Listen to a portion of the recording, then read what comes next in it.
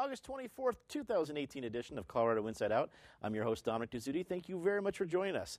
Let's get a quick take on Denver District Attorney Beth McCann announcing on Thursday that the police officers who handcuffed and detained Colorado Independent editor Susan Greene will not face any charges. Natasha Gardner, articles editor of 5280, I guess I'm not terribly shocked because you didn't see a whole lot of crimes being committed here, at least from the outside looking in, but still a surprising event. And as a fellow editor of another publication, how do you feel seeing this event go down? Well, I think what's interesting to me is if anyone thought that these sort of moments, you know, how the police interacts with our community would disappear from headlines, that's not the case. It's very much still in headlines, and for good reasons. Another headline that came out related to police this week actually involves an ongoing pilot in Denver where we're looking at when police make stops. We're going to be gathering more demographic information about the people involved in that. So that could be age, gender, the officer's perception of race, and the idea is that we can start having a better idea of bias that might be involved or not involved in those situations. So I thought that between these two headlines, it's an interesting moment to reflect that, like, this issue is not going away. We will continue to be talking about it both on the show, but in Denver and Colorado for a long time. I totally agree. Join us, Krista Kafer, columnist of the Denver Post. Krista, do you think we should expect to hear anything from the new Denver police chief that maybe doesn't address any particular something that happened illegally, but I guess behavior that shouldn't have happened, or at least address how this went down? This sounded like it was kind of a pretty smarmy First Amendment sort of a thing, at least from the outside looking in. Yeah, I'm sure things were said internally, but I think about, you know, what was said to Greene, the act like a lady, totally inappropriate, handcuffing her, totally inappropriate. But I also understand where the police are coming from. Here they have a mentally disturbed man on the ground who's naked. They're trying to take care of him and trying to assess the situation. Is there danger here? Danger both to the person, to the public. It was just one of those difficult moments where people could have acted better and didn't. I think we put the incident behind us. I'm sure some guidelines have been issued internally. I think we move on. Eric Sonnen, political analyst. If anything has been said internally, would it be a positive move for the Denver police to talk about that, hey, you know, we look at this situation, we want to respect the First Amendment, but we were trying to address these issues. Do we need more explanation? Well, I think I'd start by saying I can understand where this police officer was coming from. I mean, some of us around this table know Susan. What a menacing figure. I mean, she is well north of 100 pounds, at least 5'5", maybe 5'6" tall. I could see why this person felt under some kind of mortal threat.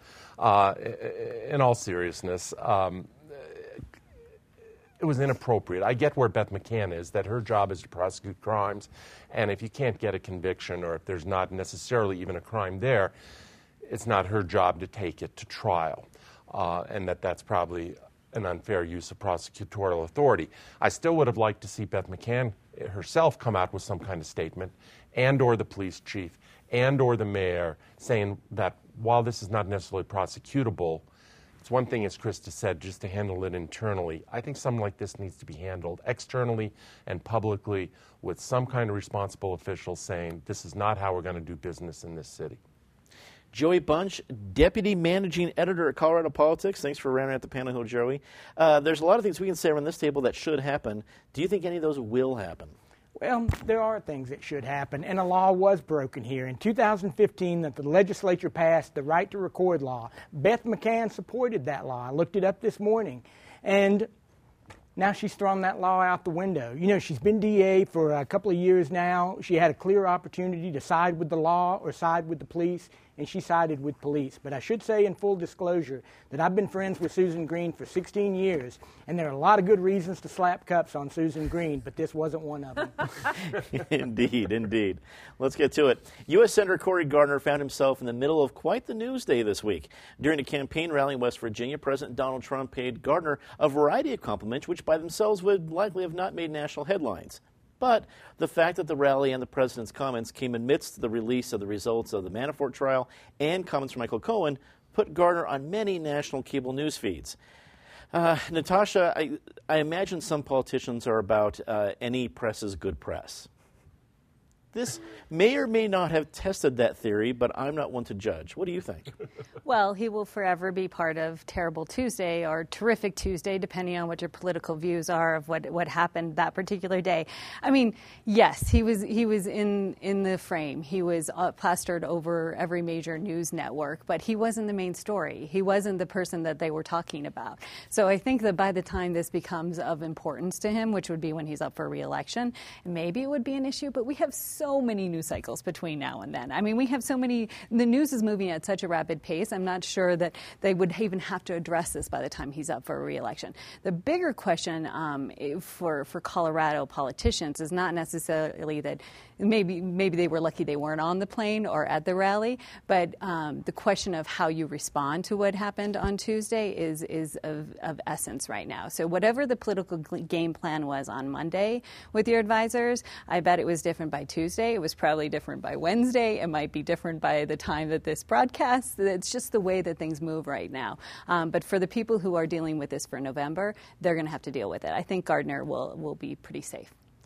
Krista, I agree with Natasha that between now and 2020, it'd be shocking if we remember anything from this news cycle, let alone what video we have of Cory Gardner. But Natasha brings up another good point about Republicans currently in Colorado. Elected leaders, I see somebody like a Mike Kaufman who's facing a pretty steep challenge in his district, probably wanting to be more on the moderate side of things. He has somebody like a Walker Stapleton who's come out, at least in the primary part of the campaign, that he supports President Trump. Where do you see elected and wanting to be elected leaders in the Republican Party coming out on the headlines we saw this week?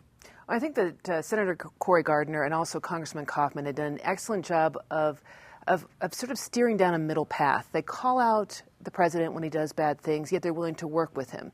They don't alienate Trump supporters, but they also respect us critics. I think they've been very dignified in their opposition, also their willingness to work with the president when it benefits Colorado. So kudos to both of them. I know it's difficult right now. The president's messes, I should say self-imposed messes, continue to amount. But I think these two people, at least I hope, because they've been very dignified and very good for Colorado, I hope that they'll be able to rise above that fray. Eric, not really worrying about his re-election in 2020, but Cory Gardner has a significant job right now in trying to get other Republican senators elected. And many folks talked about, well, there's not that many that are up for re-election in this particular cycle, so the risk is slighter that the Republicans wouldn't lose the Senate. But it doesn't make his job probably any easier, seeing the headlines he saw on Tuesday. What do you think of the job Cory Gardner has this year when it comes to the election? Yeah, it's a very tough job. He's operating in a very unfriendly cycle. He's the head, as you were referring to, Dominic, of the National Republican Senate Committee. I think that's the title, but it's the campaign arm of the Senate Republicans.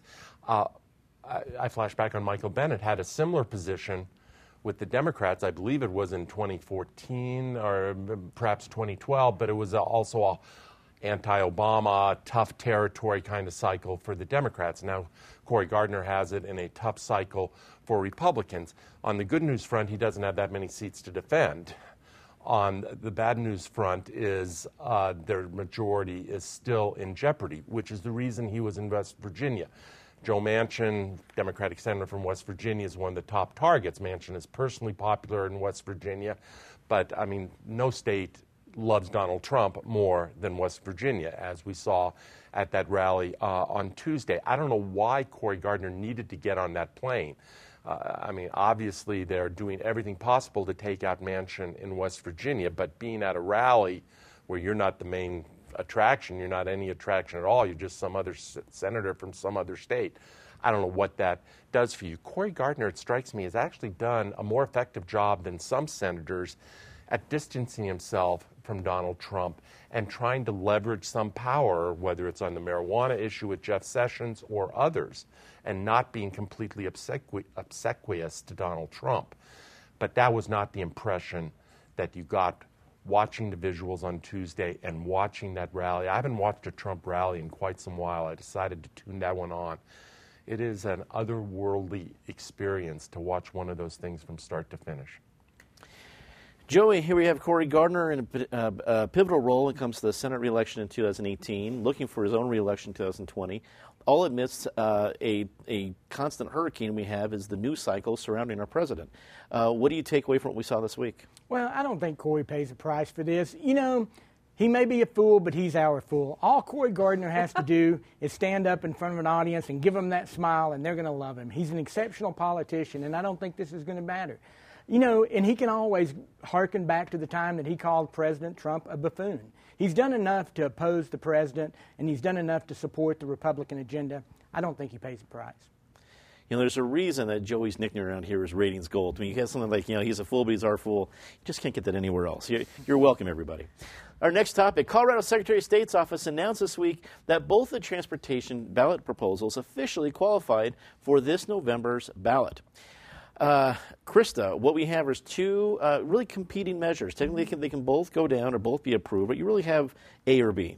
A being the Fix Our Dam Roads, since they qualified a couple hours before. We'll go with them first. Fix Our Dam Roads, Mean Independence Institute, which would borrow money to pay for transportation, and that would take some sources from the Colorado legislature, but it would not raise any taxes. The other one you have from the Chamber of Commerce that would have a sales tax increase to pay for transportation, which will leave alone any part of the budget. Really clear choice for a lot of people. This is going to be a fun battle to watch. What do you think? Well, who doesn't want to vote for something that has the word damn in it? Seriously. And so you've got that going for that one. Also, you can raise bonds or raise taxes. I think the average Coloradan's not going to want to have their taxes raised, even though it's just a sales tax. People are frustrated by traffic. They would like to see some of these roads repaved or fixed or added to. But I really, if I'm going to put my money on any of them, I'm going to put my damn money on the damn roads one. Well, damn it, I see your point.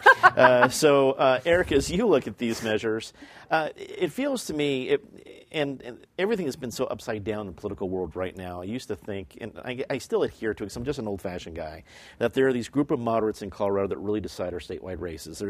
There's really passionate people on both sides, but it's going to be this middle that's going to decide it.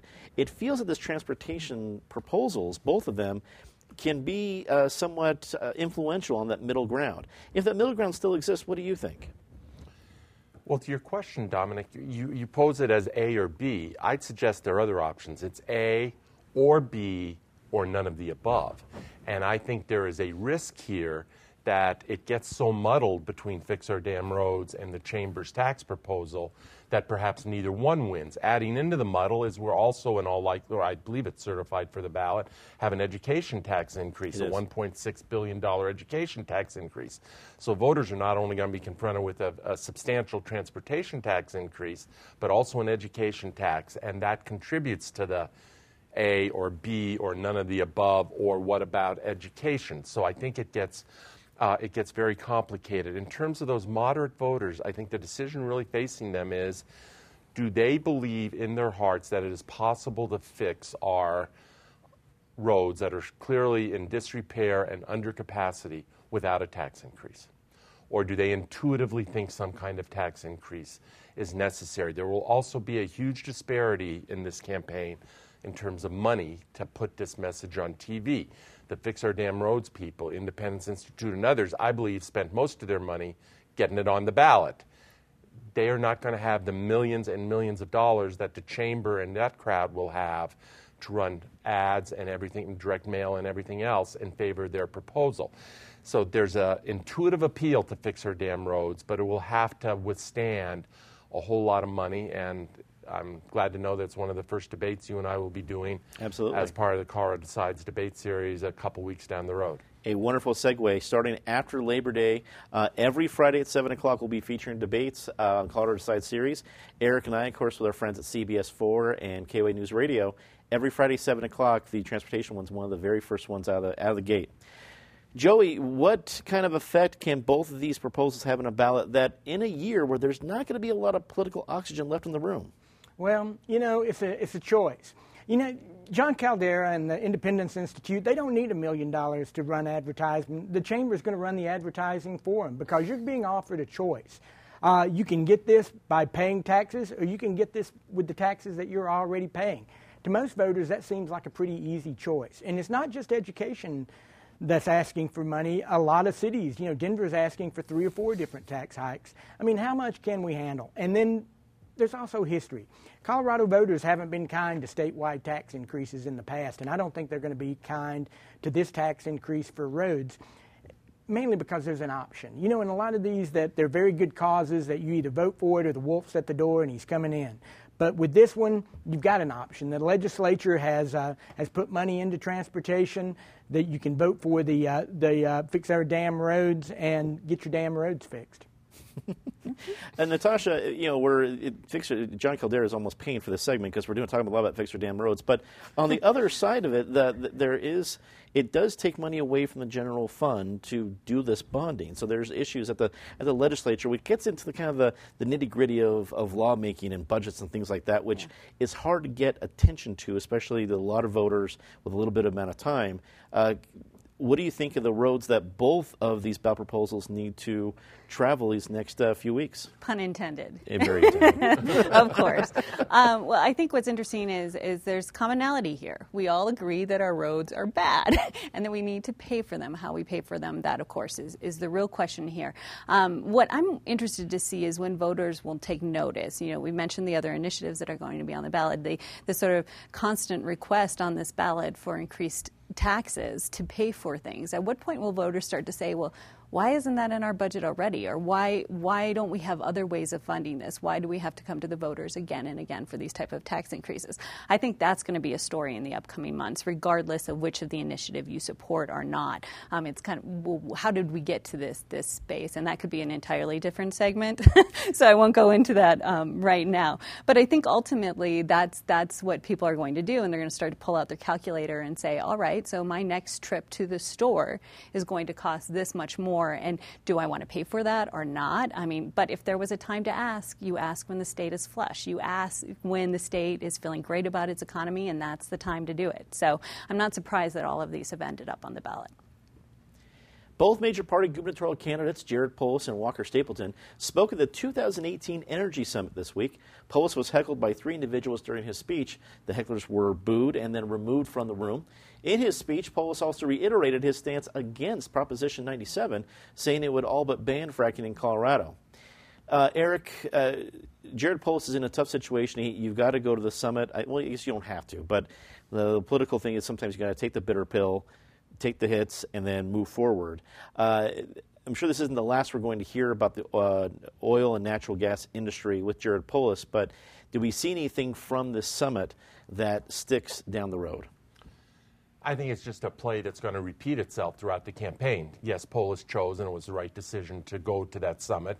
He has chosen not to go to Club 20, where similar issues would be engaged here at the start of September. But given that the setback issue seems to be on the ballot, or headed that way, and that's going to attract so much advertising dollars, this issue is going to be front and center on voters' minds, and candidates are going to have to address it on almost a daily basis.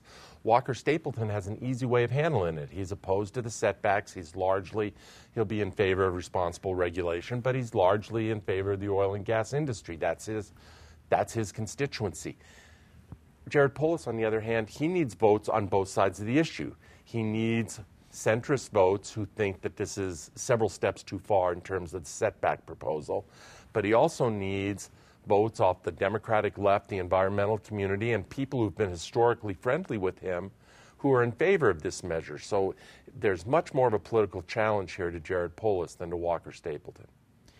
Joey, I've made the point with anyone who listens around here, which is a pretty small list, but when I have about this issue right now reminds me a lot of what the personhood issue and those amendments did for Republican candidates, that you had Republican candidates that had to come out against it because of what it would do really for law, but they still, like Eric had said, need to appeal to the base who are probably going to vote for it. It feels that Polis and probably other Democrats can be in that situation. Maybe that's why the Colorado Democratic Party came out for it. What do you think? Well, I think Jared's been alienating his base, that far-left environmental base, for some time. I remember this time, a little later than this time last year, they were upset with him because he wasn't articulating his renewable energy plan very well. Jared, I was there the other day. Jared had to go to that because he needs to try to keep as much of that money from the oil and gas industry. Anadarko and Noble can write million-dollar checks as long as he can, but he needs to keep that money on the sideline. You know, he came out against Initiative 97, which is a 2,500-foot setback, but just 4 years ago, he was in favor of a setback that was just 2,000 feet. And, you know, the hecklers, I'm a big believer that there are no coincidences in politics. Walker Stapleton gets up, and he's clearly, you know, in league with the oil and gas industry, and nobody says anything. Polis gets up next, and then he gets booed, and these people get let out, and then suddenly he looks great to these people. He's one of them. So if these were indeed genuine environmental activists, they didn't help their cause. They helped the cause of Walker Stapleton. They helped the cause of Jared Polis if they're truly against that. Interesting take. It's great to have an eyewitness to the situation. Natasha, this is, even if there wasn't going to be something on the ballot this year, this was going to be a big issue between oil and gas and Jared Polis and Walker Stapleton. But with that ballot, if that proposal does make the ballot, it's going to be enormous. What do you expect to see down the road? Well, I think that, yes, this topic is going to dominate the conversation in many ways. But if there's anything I've learned in covering this race so far, which seems like it's been going on for a very long time, is that none of these topics has stood out as the topic that will define the campaign. You know, I can ask an expert today what the hot topics are going to be, and fracking will probably be on that list. And then I can ask tomorrow, and it'll be something completely different. The one thing that seems to be a consensus is around topics related to growth, which you can probably make an argument that most of them are related to that. But I think that's going to be the defining conversation for both of these candidates, is how they sort of perform on that question of, do you like what's happening in Colorado right now with its growth or not? And so in the ways that relates to oil and gas and energy conversations, yes, that will be a big player. But I think this week was just a start of these conversations. I think it's going to get mixed up in the rest of the topics, and we're going to see a lot more conversations that are expanded beyond this issue. Krista, it doesn't seem to me there's any really slam dunks here. While Proposition 97 is fairly extreme because it would basically just wipe out fracking in Colorado, it's not like it's not going to get any sympathy. And I'm saying this is pure coincidence. I'm no scientist, no geologist, but you get headlines like you had this morning of a couple earthquakes in Colorado. We're not used to seeing any earthquakes. We remember of earthquakes in Oklahoma and things like that. It gets people thinking. And again, they could be completely unrelated. I am not a scientist, but that's what changes that little middle ground that's available. Where do you think the Republican Party is going to be on this, seeing that we're already a state that's pretty regulated? We are. I mean, it's very, very well regulated, fracking. And if we want to move away from dirty coal, and coal does emit a lot of carbon dioxide, we have to move to things like natural gas. No matter what people say, you cannot run the state on just solar power and wind power. And a little dirty secret with wind power, it kills an awful lot of birds, so you can't put it everywhere. And you can't keep the hospitals lit up, you can't keep houses lit up, you can't keep the state lit up if you just have renewables, hydro, I guess nuclear, solar and wind. You got to have natural gas at the very least in the mix. And if you have 97 pass, you eliminate at least some of the Colorado product that will provide clean energy for the state going forward. I think Republicans are on the right side of the issue. Kudos to Congressman Jared Polis for standing up to some of the crazies in his base. He's going to have to rethink, though, his renewable energy forever platform, because it just scientifically, realistically doesn't work. Let's get to our very favorite part of the show, Disgrace of the Week. Usually Miss Calhoun starts us off, but she is traveling this week. Miss Gardner, the floor is yours. Well, I would say the end of summer, but that seems too easy.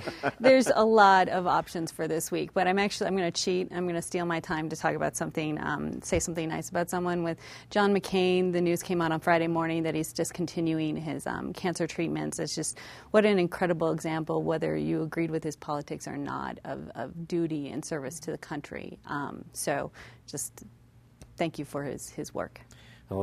Major faux pas starting disgrace on such a nice note, but that is okay. Your disgrace of the week, Krista? My disgrace of the week is going to go to Progress Now. I know this happened a couple of weeks ago, but since I wrote about it in my column today, and I have to promote myself on your show, then that's what it's here for. I'm going to say, the prank with moving the Putin portrait into the Capitol building was insanely funny. And every time I think about it, I laugh. I mean, I laugh out loud. It's very, very funny. But was it appropriate? Probably not. And I think, read my column and get the full sense of why I think that. Eric. I'll read the column, and I often agree with your thinking, Krista, but it was a good prank. We could do a whole show of disgraces this week. I'll go with our president, and particularly whatever becomes of the Michael Cohen plea deal, other people who are now turning on the president, wherever this heads legally, the bottom line fact is he has lied to this country over and over and over again. There's been an evolution of lies with respect to the payoffs to Stormy Daniels, to Karen McDougal, perhaps to others. And wherever it goes legally, there is an uncontestable fact that this man is a liar, and he's a pathological liar. Joey. Well, I'm going to plug my own column this week in ColoradoPolitics.com because I took on Mayor Hancock and the city of Denver. They've got long-range plans for absolutely everything except one thing, parking. They have no plan. You know, John Hickenlooper was elected to office promising to do something, and right before he ran for governor, he dropped a long-range plan for parking, and that plan has never been updated in the time since.